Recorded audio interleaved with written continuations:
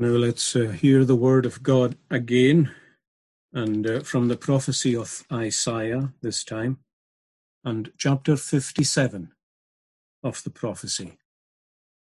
Isaiah chapter 57.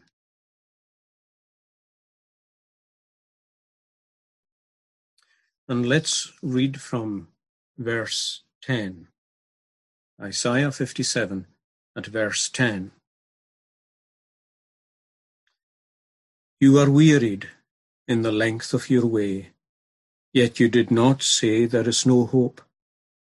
You have found the life of your hand, therefore you are not grieved. And of whom have you been afraid or feared that you have lied, and not remembered me, nor taken it to heart? Is it not because I have held my peace from of old that you do not fear me? I will declare your righteousness and your works, for they will not profit you. When you cry out, let your collection of idols deliver you. But the wind will carry them all away. A breath will take them. But he who puts his trust in me shall possess the land and shall inherit my holy mountain. And one shall say, heap it up, prepare the way, take the stumbling block out of the way of my people. For thus says the high and lofty one who inhabits eternity, whose name is holy, I dwell in the high and holy place with him who has a contrite and humble spirit, to revive the spirit of the humble and to revive the heart of the contrite ones. For I will not contend forever, nor will I always be angry. For the spirit would fail before me, and the souls which I have made. For the iniquity of his covetousness I was angry, and struck him. I hid, and was angry, and he went on, backsliding in the way of his heart. I have seen his ways, and will heal him. I will also lead him, and restore comforts to him and to his mourners.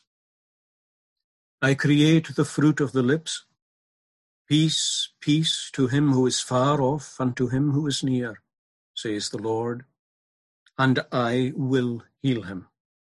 But the wicked are like the troubled sea, when it cannot rest, whose waters cast up mire and dirt.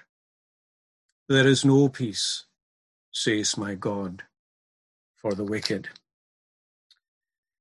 And with the Lord's help, let's look particularly in the light of the wider passage at verse 19, where God says, I create the fruit of the lips, peace, peace to him who is far off and to him who is near, says the Lord, and I will heal him.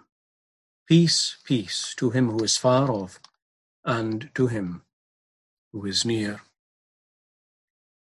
Now this is obviously a proclamation of peace by God. We've looked over the last few weeks now and again at peace, so I don't want to linger too much on it, but I just want to say that we should note right at the beginning that the peace that God speaks of here is his own peace. He's offering it, the peace of God. That's a peace which we can experience through faith in Jesus Christ. After all, there is no other peace really except the peace of God. Any other peace is a temporary peace in terms of time, and it's a false peace in terms of genuineness. The only true peace is God's peace, and the only way to find it is to find it through faith in Jesus Christ. As Christ himself said, my peace I give unto you. And these are wonderful words. My peace I give unto you. Now these words don't just mean that Christ gives the peace or that the peace is his to give, although both these things are true. Christ is the giver of God's peace, and he has the authority to give that peace. But when he says, my peace I give to you, he means by that it is his own peace that he actually gives. The unique peace that Christ himself has, but is willing and able to share with all his people. And when we experience it, shed abroad in our hearts by the Holy Spirit, we know it to be so. We know it to be God's peace because, well, as Paul puts it, it's the peace that surpasses all understanding, all human understanding.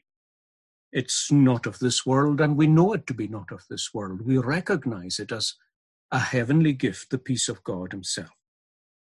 Now, I suppose in some ways you may wonder what it means for us to have the very peace that Christ himself has. But if you think of Christ, or indeed of the Trinity, the peace of God rises out of the delight and satisfaction that he has in his own sovereign blessedness.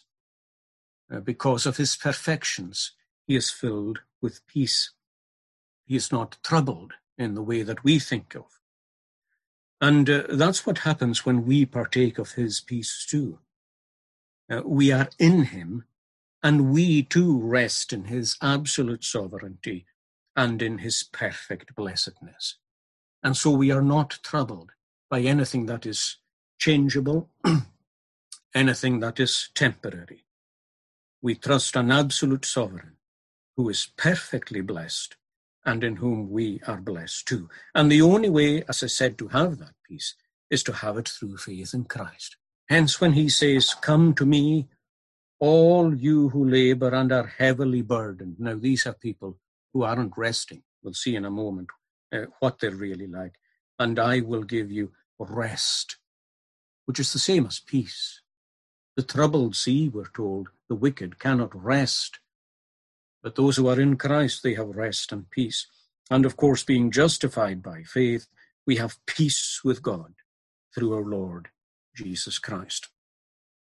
Now, that's the nature of this peace. And like I say, because of some things that we looked at in the past, I don't want to linger any longer on that than just what we saw there. But what I'd like to look at with God's help is the peace of God as we find it in this chapter. And I want to look at it as a peace offered, a peace accepted, and a peace rejected. So we've seen that the peace is God's peace. It is the peace that God gives through Christ. Let's look at this peace offered to us. Let's look at it accepted, and let's look at it rejected. Now, first of all, let's look at God's peace offered. In verse 19 in our text, I create the fruit of the lips. Peace, peace to him who is far off, and to him who is near, says the Lord, and I will heal him. Now, clearly, God's peace is being offered here. And clearly as well, it's being offered officially by preachers of God's word. In other words, people who are appointed to speak in the name of the Lord Jesus Christ, and they are speaking with their lips. And we're told that God here creates the fruit of their lips. Now, the ambassador's lips, or the lips of the preacher, are no more worthy in themselves than anyone else's lips. And in fact, when God calls someone to proclaim the gospel, they become very conscious of the uncleanness and the unworthiness of their own lips. When Isaiah, this prophet himself, when he was called to the ministry, and you find an account of that in chapter 6, you'll remember that he says, woe is me. Now, it's no surprise that he said that when he saw the glory of Christ, as he did. You'll remember in the chapter he saw him high and lifted up, with the very hem of his garment, filling the temple with its glory. Woe is me, he says. But he focuses on his lips. because he's conscious that he's being called to speak. For I am a man of unclean lips, and I dwell in the midst of a people of unclean lips. Who am I to speak? Who am I to speak in God's name? Jeremiah felt exactly the same inadequacy in terms of speaking. But people who have unclean lips by nature are the only kind of people God can send. God has resolved, for reasons best known to himself, not to send angels in proclaiming the gospel. He could have done so, and we can think of some reasons why he did not, but nonetheless he could have so done. But God sends mere men in the proclamation of the gospel. But you'll notice that he doesn't send them with their lips as they are. That was the case with Isaiah. When he was so conscious of his unclean lips, we're told that one of the seraphim, one of the angelic beings, took a coal from the altar, that's the altar of the temple, and he touched the prophet's lips. And when the coal touched his lips, not only did Isaiah have a deep sense of his sins forgiven, because God said that, along with the touch of the coal, he said, your sins, your iniquity is taken away, it is healed, it is purged. He also gives him the authority to speak. His lips are purged, they are purified, an authority to speak in the name of God. That's why in our text here in verse 19, God emphasizes this. I create the fruit of the lips. I create it. And this is what the fruit of the lips says. Peace to him who is far off and to him who is near. I created. The word create here is the Hebrew word that's used for creating something from nothing. And that reminds us that the gospel really is quite a miraculous thing. The message, of course, itself is miraculous. The fruit of the lips, the gospel message that comes from the lips of the preacher is a miraculous thing. No one could have devised the gospel. No one could have dreamt it. We're told by the apostle himself, the apostle Paul in 1 Corinthians 2, that it comes from the very depths of God himself, that it comes from the depths of his heart, as it were, how to reconcile sinners to himself, by the giving of his own pure and holy, infinite Son. In so doing, he could atone for sin and reconcile sinners for himself. So he creates a gospel message, as it were, from nothing. And what's more, God doesn't just create the message, he creates the messenger too. He gives him the very words that he is to speak to his own time, to his own generation, and to his own people, clothing the spiritual thoughts of the gospel with the spiritual words that God himself gives. I create the fruit of the lips, proclaiming peace, peace to the one who is far off and to the one who is near. And I think it's worth noting here, it's not a small thing, but this proclamation of peace that the gospel messenger proclaims is an urgent and passionate proclamation. That's why you have the repetition of the word peace. It could have said, I create the fruit of the lips, peace to him who is far off and to him who is near. But it doesn't say that.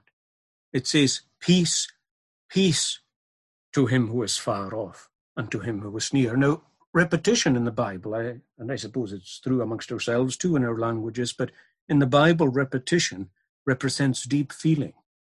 It represents passion. When David was mourning Absalom, his son, my son, my son, O Absalom, my son, my son. And of course, when our Savior wept over Jerusalem, it wasn't enough to say, O Jerusalem, but O Jerusalem, Jerusalem. The passion, the urgency, and the zeal. And clearly, the messengers here, who have the fruit of the gospel created on their lips, carry the same passion. Peace, peace they proclaim to the person far away and to the person who is near. Now, this passion or this zeal rises from the preacher's heart because it reflects the Lord's own zeal and the Lord's own passionate desire for the salvation of lost sinners. How can we forget that? That's how Paul puts it when he's writing the second letter to the Corinthians, where he is appealing with people to be reconciled to God. In these famous words, now then, he says, we are ambassadors for Christ, as though God were pleading through us, he says, we implore you, listen to this, we implore you on Christ's behalf, be reconciled to God. In other words, we implore you because Christ is imploring you. If Christ were here, he is saying he would implore you. But in the absence of Christ physically, we are here spiritually as his ambassadors, and in his name, and with his temper, and with his zeal, and with his desire, we plead with you to be reconciled to God. That's why, friends, a preacher without passion is not really a preacher at all. He's just a lecturer. No one wants lectures or essays in the pulpit. What we need is the voice of the heart. It's not the desk that God calls his ambassadors to, but the pulpit, a proclamation with warmth and with urgency. And a lack of passion is not good in someone proclaiming the word of God. Does his own soul feel what the soul of Christ feels? If the Lord longs to bring peace to needy sinners, does the preacher long to bring peace to needy sinners? Now, you'll see this urgency coming through even in the chapter itself here. I'll come to verses 10 and 13 in a minute, and people who are going down the wrong path in life. But in verse 14, there's a sudden transition where someone shouts, heap it up, and prepare the way. Now, it's not easy, right enough, to see immediately the significance of that, but periodically throughout Isaiah's prophecy, there's a reference to a way being prepared from the islands and the coastlands and the places that are afar off. A way is being prepared. It's called the highway of holiness in Isaiah 35, a road. And this is the message here, to build up this causeway, to build up this road, and to take the stumbling block out of the way of my people. Because in verse 15, God has this to say, I dwell in the high and holy place with him who has a contrite and humble spirit, to revive the spirit of the humble and to revive the heart of the contrite. For I will not contend forever. I will not always be angry, for the spirits would fail before me and the souls which I have made. So there is a passion there to make a highway and to proclaim that highway, who is Christ, the way and the truth and the life. So then we can say that in our text, verse 19, peace is being offered. It's God's peace. It's offered by his own sent messengers, and it's offered with God's own urgency. And I want you to notice too that it's offered to absolutely everybody. Of course, we're familiar with that in the New Testament, where Christ commissions the original apostles to preach the gospel to every creature. Every creature. Here it's put this way. In verse 19, I create the fruit of the lips, peace, peace, to him who is far off and to him who is near. Now that can be taken two ways, but they're both in essence saying exactly the same thing. First of all, the person who is far off can be considered the Gentile, and the person who is near can be considered the Jew. So the person who has little or few privileges and the person who is in the midst of many privileges, both need to hear the same message of peace. Paul, of course, argues that in the early chapters of the letter to the Romans. He warns the Jew against making their boast In spite of the fact, he says, that there are many advantages to being a Jew. What does it profit being a Jew? Well, to them, he says, were committed the oracles of God and the priesthood and so on. There were many advantages to being a Jew, but he says at the same time, God has concluded both Jew and Gentile to be under God's wrath and curse. There is no difference, he says, and when he says there is no difference, he means between Jew and Gentile. For all have sinned, both Jew and Gentile, and come short of the glory of God. So being far off here means being less privileged, and being near means being greatly privileged. So the reference is Jew and Gentile. And in the passage that we read there from Ephesians 2, you'll remember that Paul spoke of the Gentiles as aliens from the commonwealth of Israel and strangers from the covenants of promise. But then he said, but now in Christ Jesus, you who once were far off have been brought near by the blood of Christ.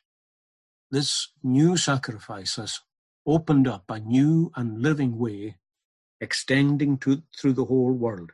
And then in verse 17, he says, and this is in Ephesians, you don't need to turn it up at the moment, but after saying that they have been brought near by the blood of Christ, he then says, and he came and preached peace to you who were far off and to those who were near. Now, those words are so like the words of our text, which I hope you have open before you. They're so like the words of our text that I can't help but think that Paul had these very words in mind when he was writing. The Apostle Paul, like all the apostles, and like every minister of the gospel, should have their minds saturated with the word of God.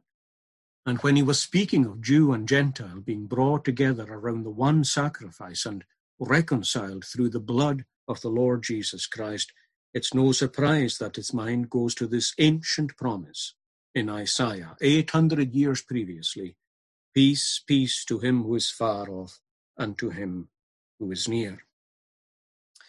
But being near and far off, it can also mean something else. It can mean not just where we stand in respect of privileges and opportunities. It can mean where we simply stand spiritually. Are we actually near to the kingdom of God, or are we far away from it?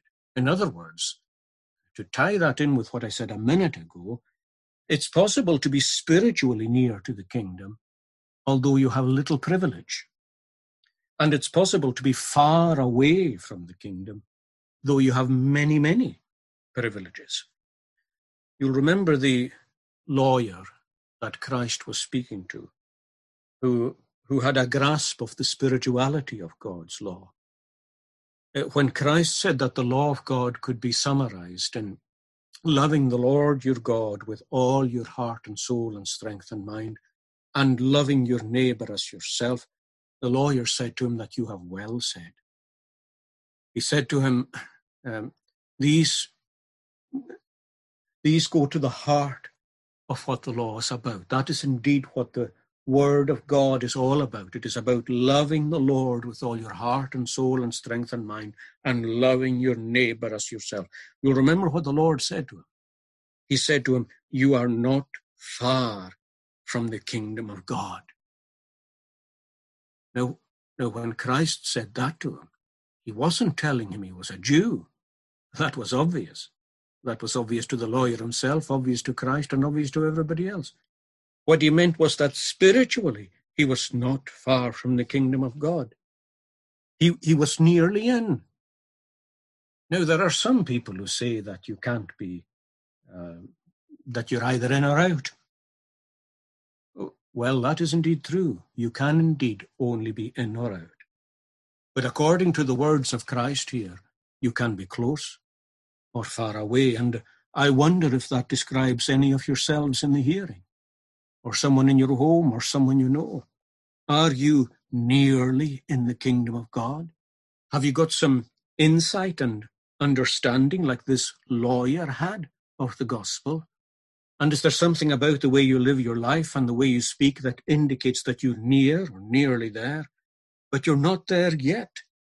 And of course, if you're not careful, You might never be at all. But for now, you are near to the kingdom. On the other hand, there are people who are very far away. But you'll notice that the proclamation of peace is going to reach them too. Peace, peace, an urgent message to him who is far off and to him who is near. And who's far away here? Well, people who have just gone far away from God. Either backsliders from the true faith, or else people who have just backslidden from all their gospel privileges. You can speak of a backslider in that way too.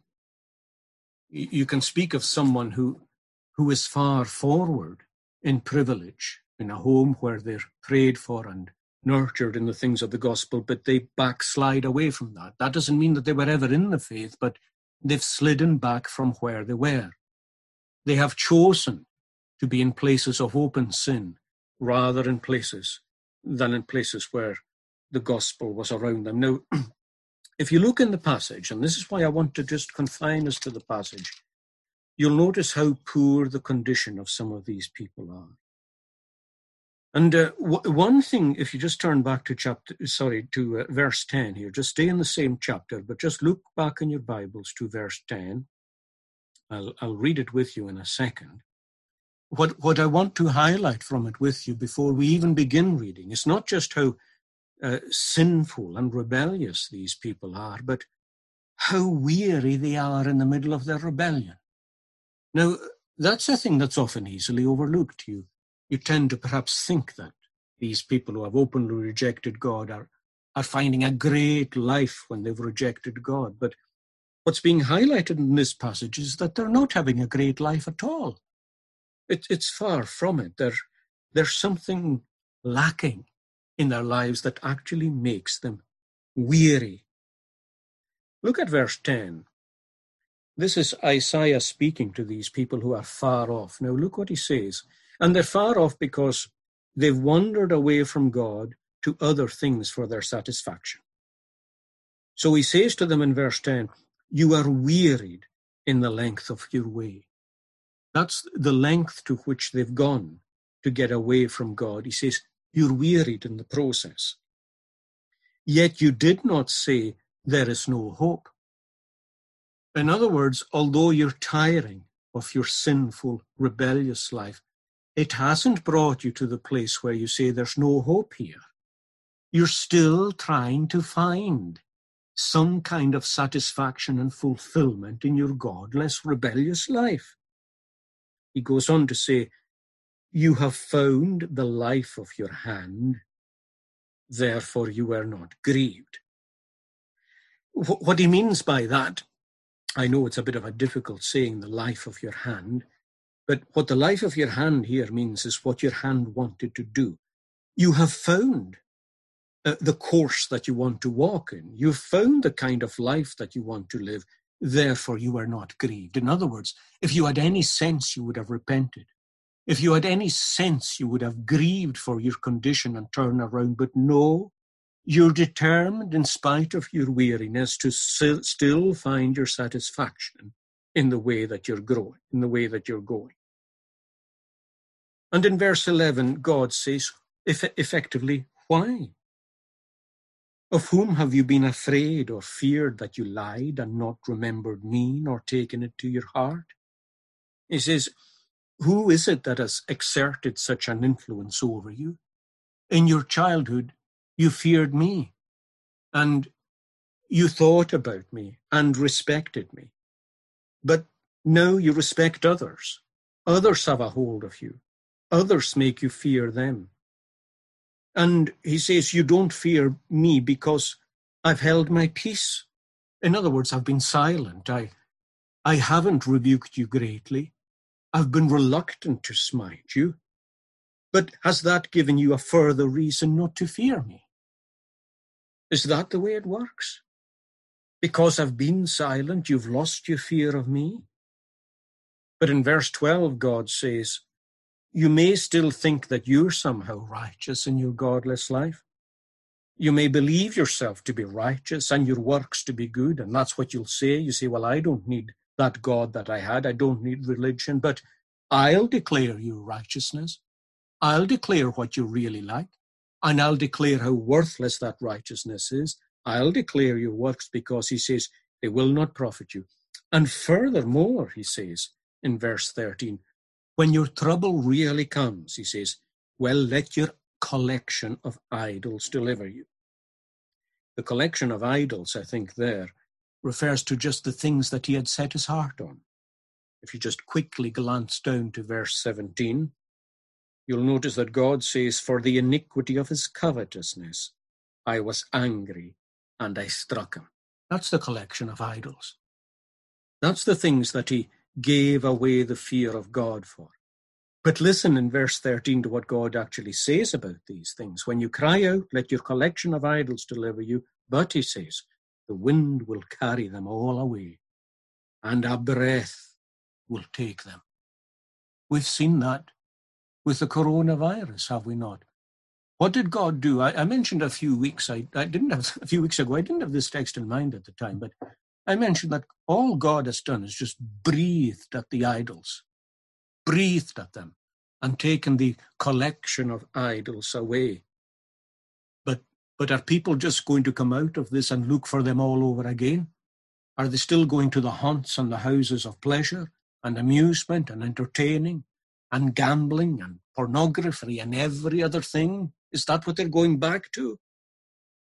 But he who puts his trust in me shall possess the land and shall inherit my holy mountain, says the Lord.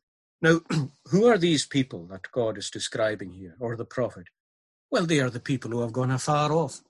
They might have been near, but they've gone afar off. These are what we would call the prodigals, and sadly many of us might have them in our families. Like the very prodigal himself in Luke 15, who went to a far country. Do these words not again intentionally recall these kinds of words? Him who is far off and him who is near. He went to a far country, and God sent a famine. But we're told that he still didn't come home. God sent him to feed with the swine, which should have been degrading to a proud Jew, but no, he still didn't come home. But the gospel is offered to these people. The gospel is offered. And that takes me second, and I've spent more time on peace being offered, so I won't be as long on the other two. Takes me second to peace being accepted. Peace accepted. See, the wonderful thing is that God says in verse 16, I will not contend forever. I will not always be angry, for the spirit would fail before me and the souls which I have made. For the iniquity of his covetousness, I was angry and struck him. I hid and was angry, and he went on backsliding in the way of his heart. I have seen his ways, and what? You would expect, I have destroyed him. But no, suddenly he says, I will heal him. I will lead him and restore comforts to him and to his mourners. How was this peace accepted? Well, of course, in connection with the prodigal, the Lord tells us in that matchless parable that the prodigal came to himself. It wasn't the famine, wasn't the swine. Sure, God used all these things, but none of these things took him until he came to himself. That's what happened to him, you could say, on the human side.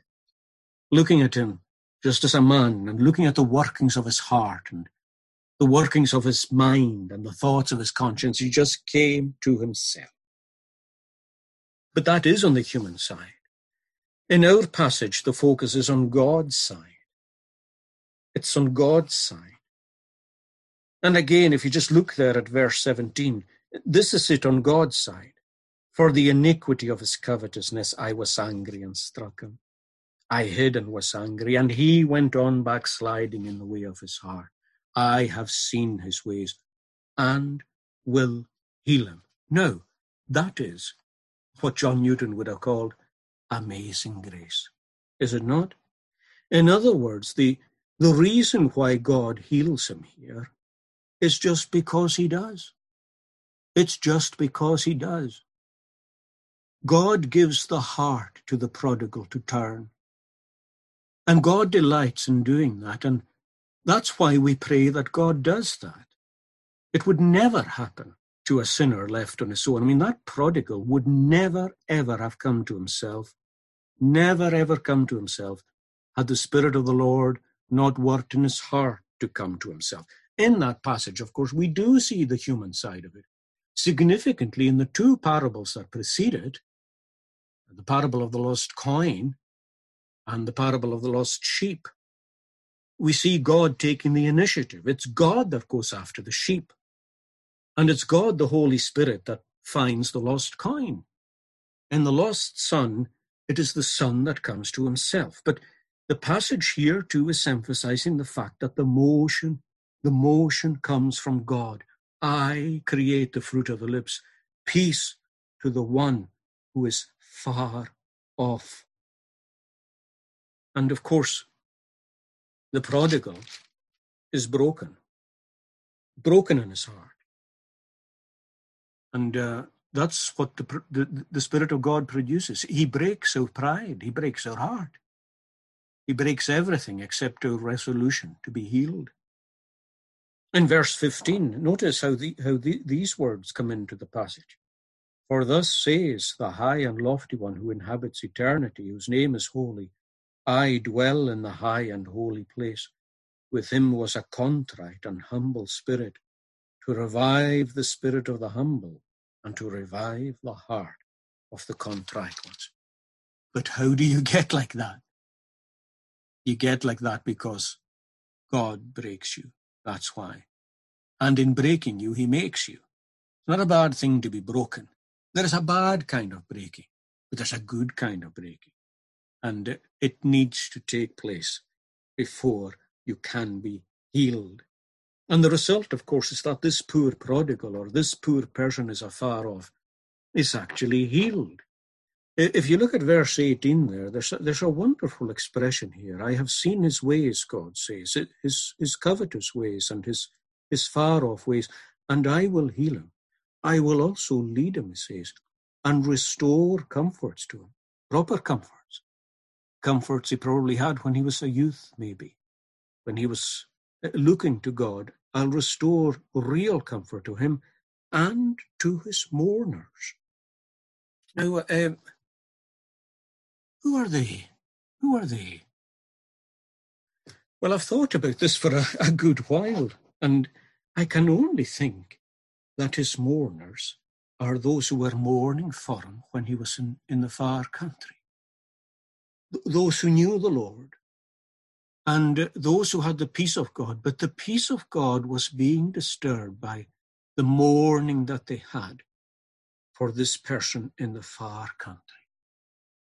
And God says, I'll restore his comforts, and I'll restore comforts to his mourners too.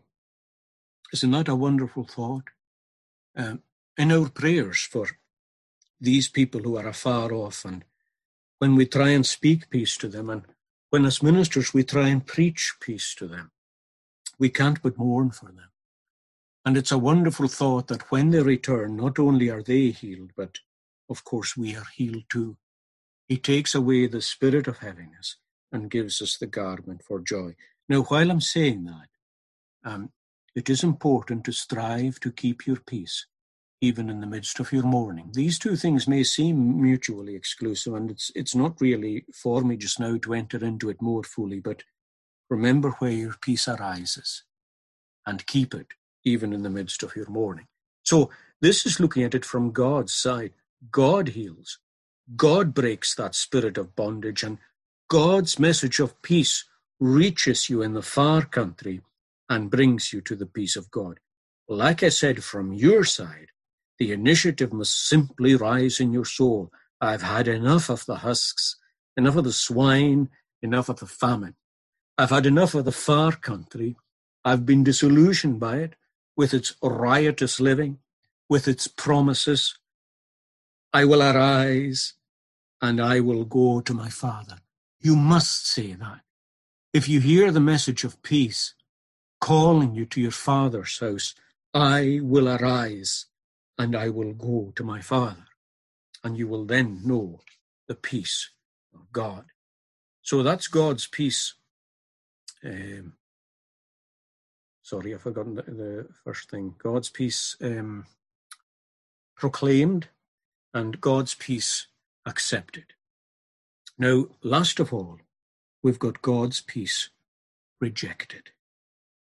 And it's sad that we have to read this, but here it is, and God says it, and God is faithful, and I must say it, and we must all hear it.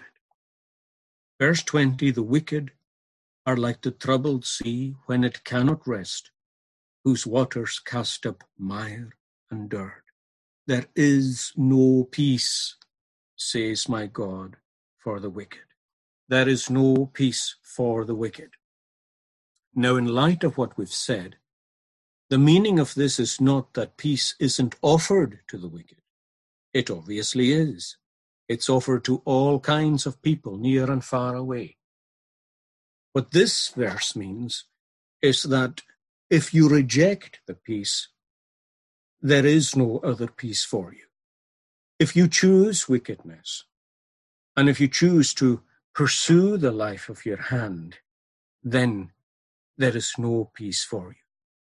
Stands to reason.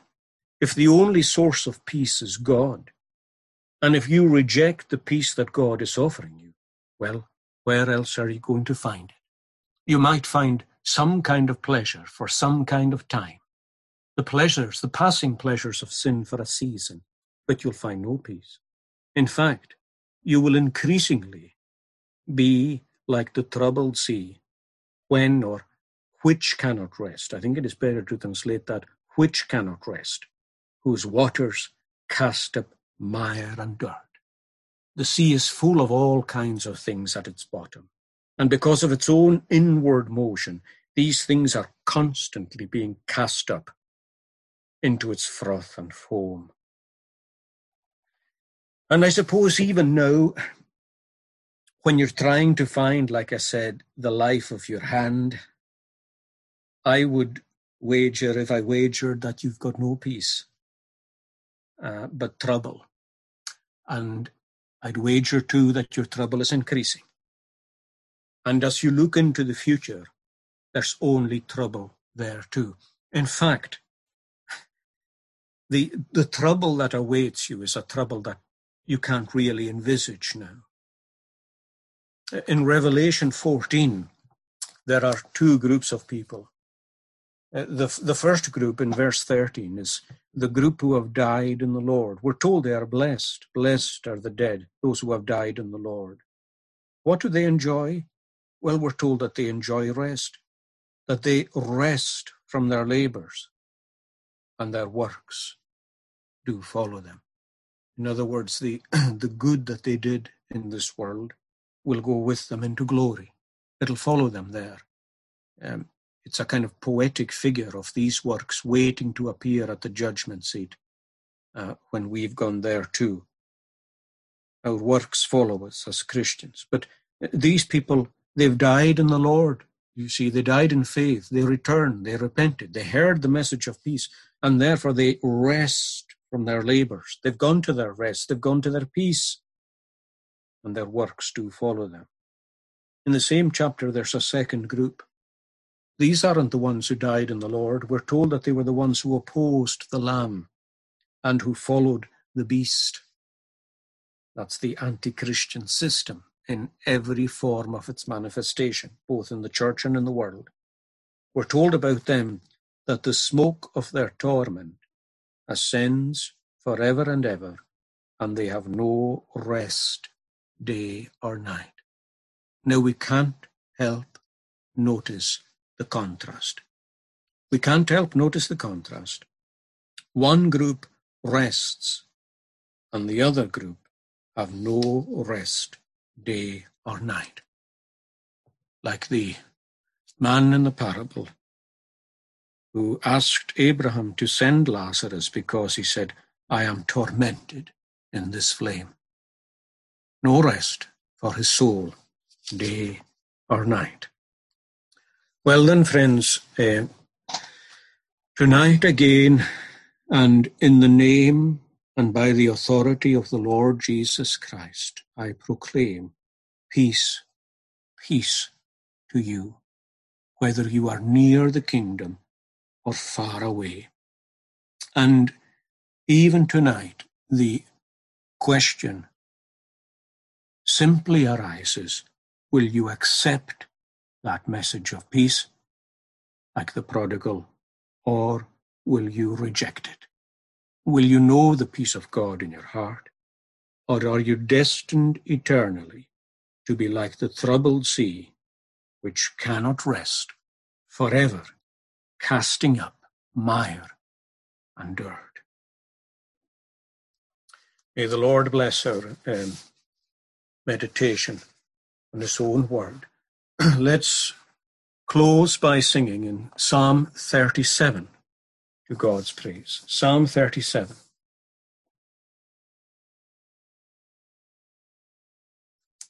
And verse 23, page 254.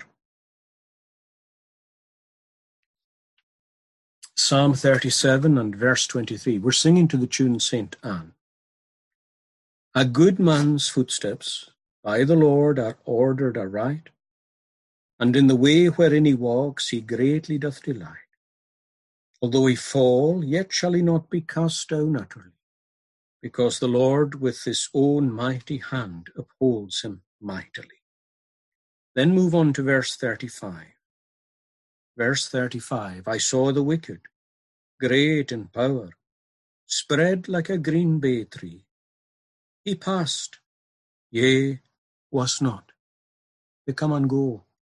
Him I sought, but found he could not be. Mark thou the perfect, and behold the man of uprightness, because that surely of this man the latter end is peace. But those men that transgressors are shall be destroyed together. The latter end of wicked men shall be cut off forever. So let's sing 23 and 24, and then 35 to 38.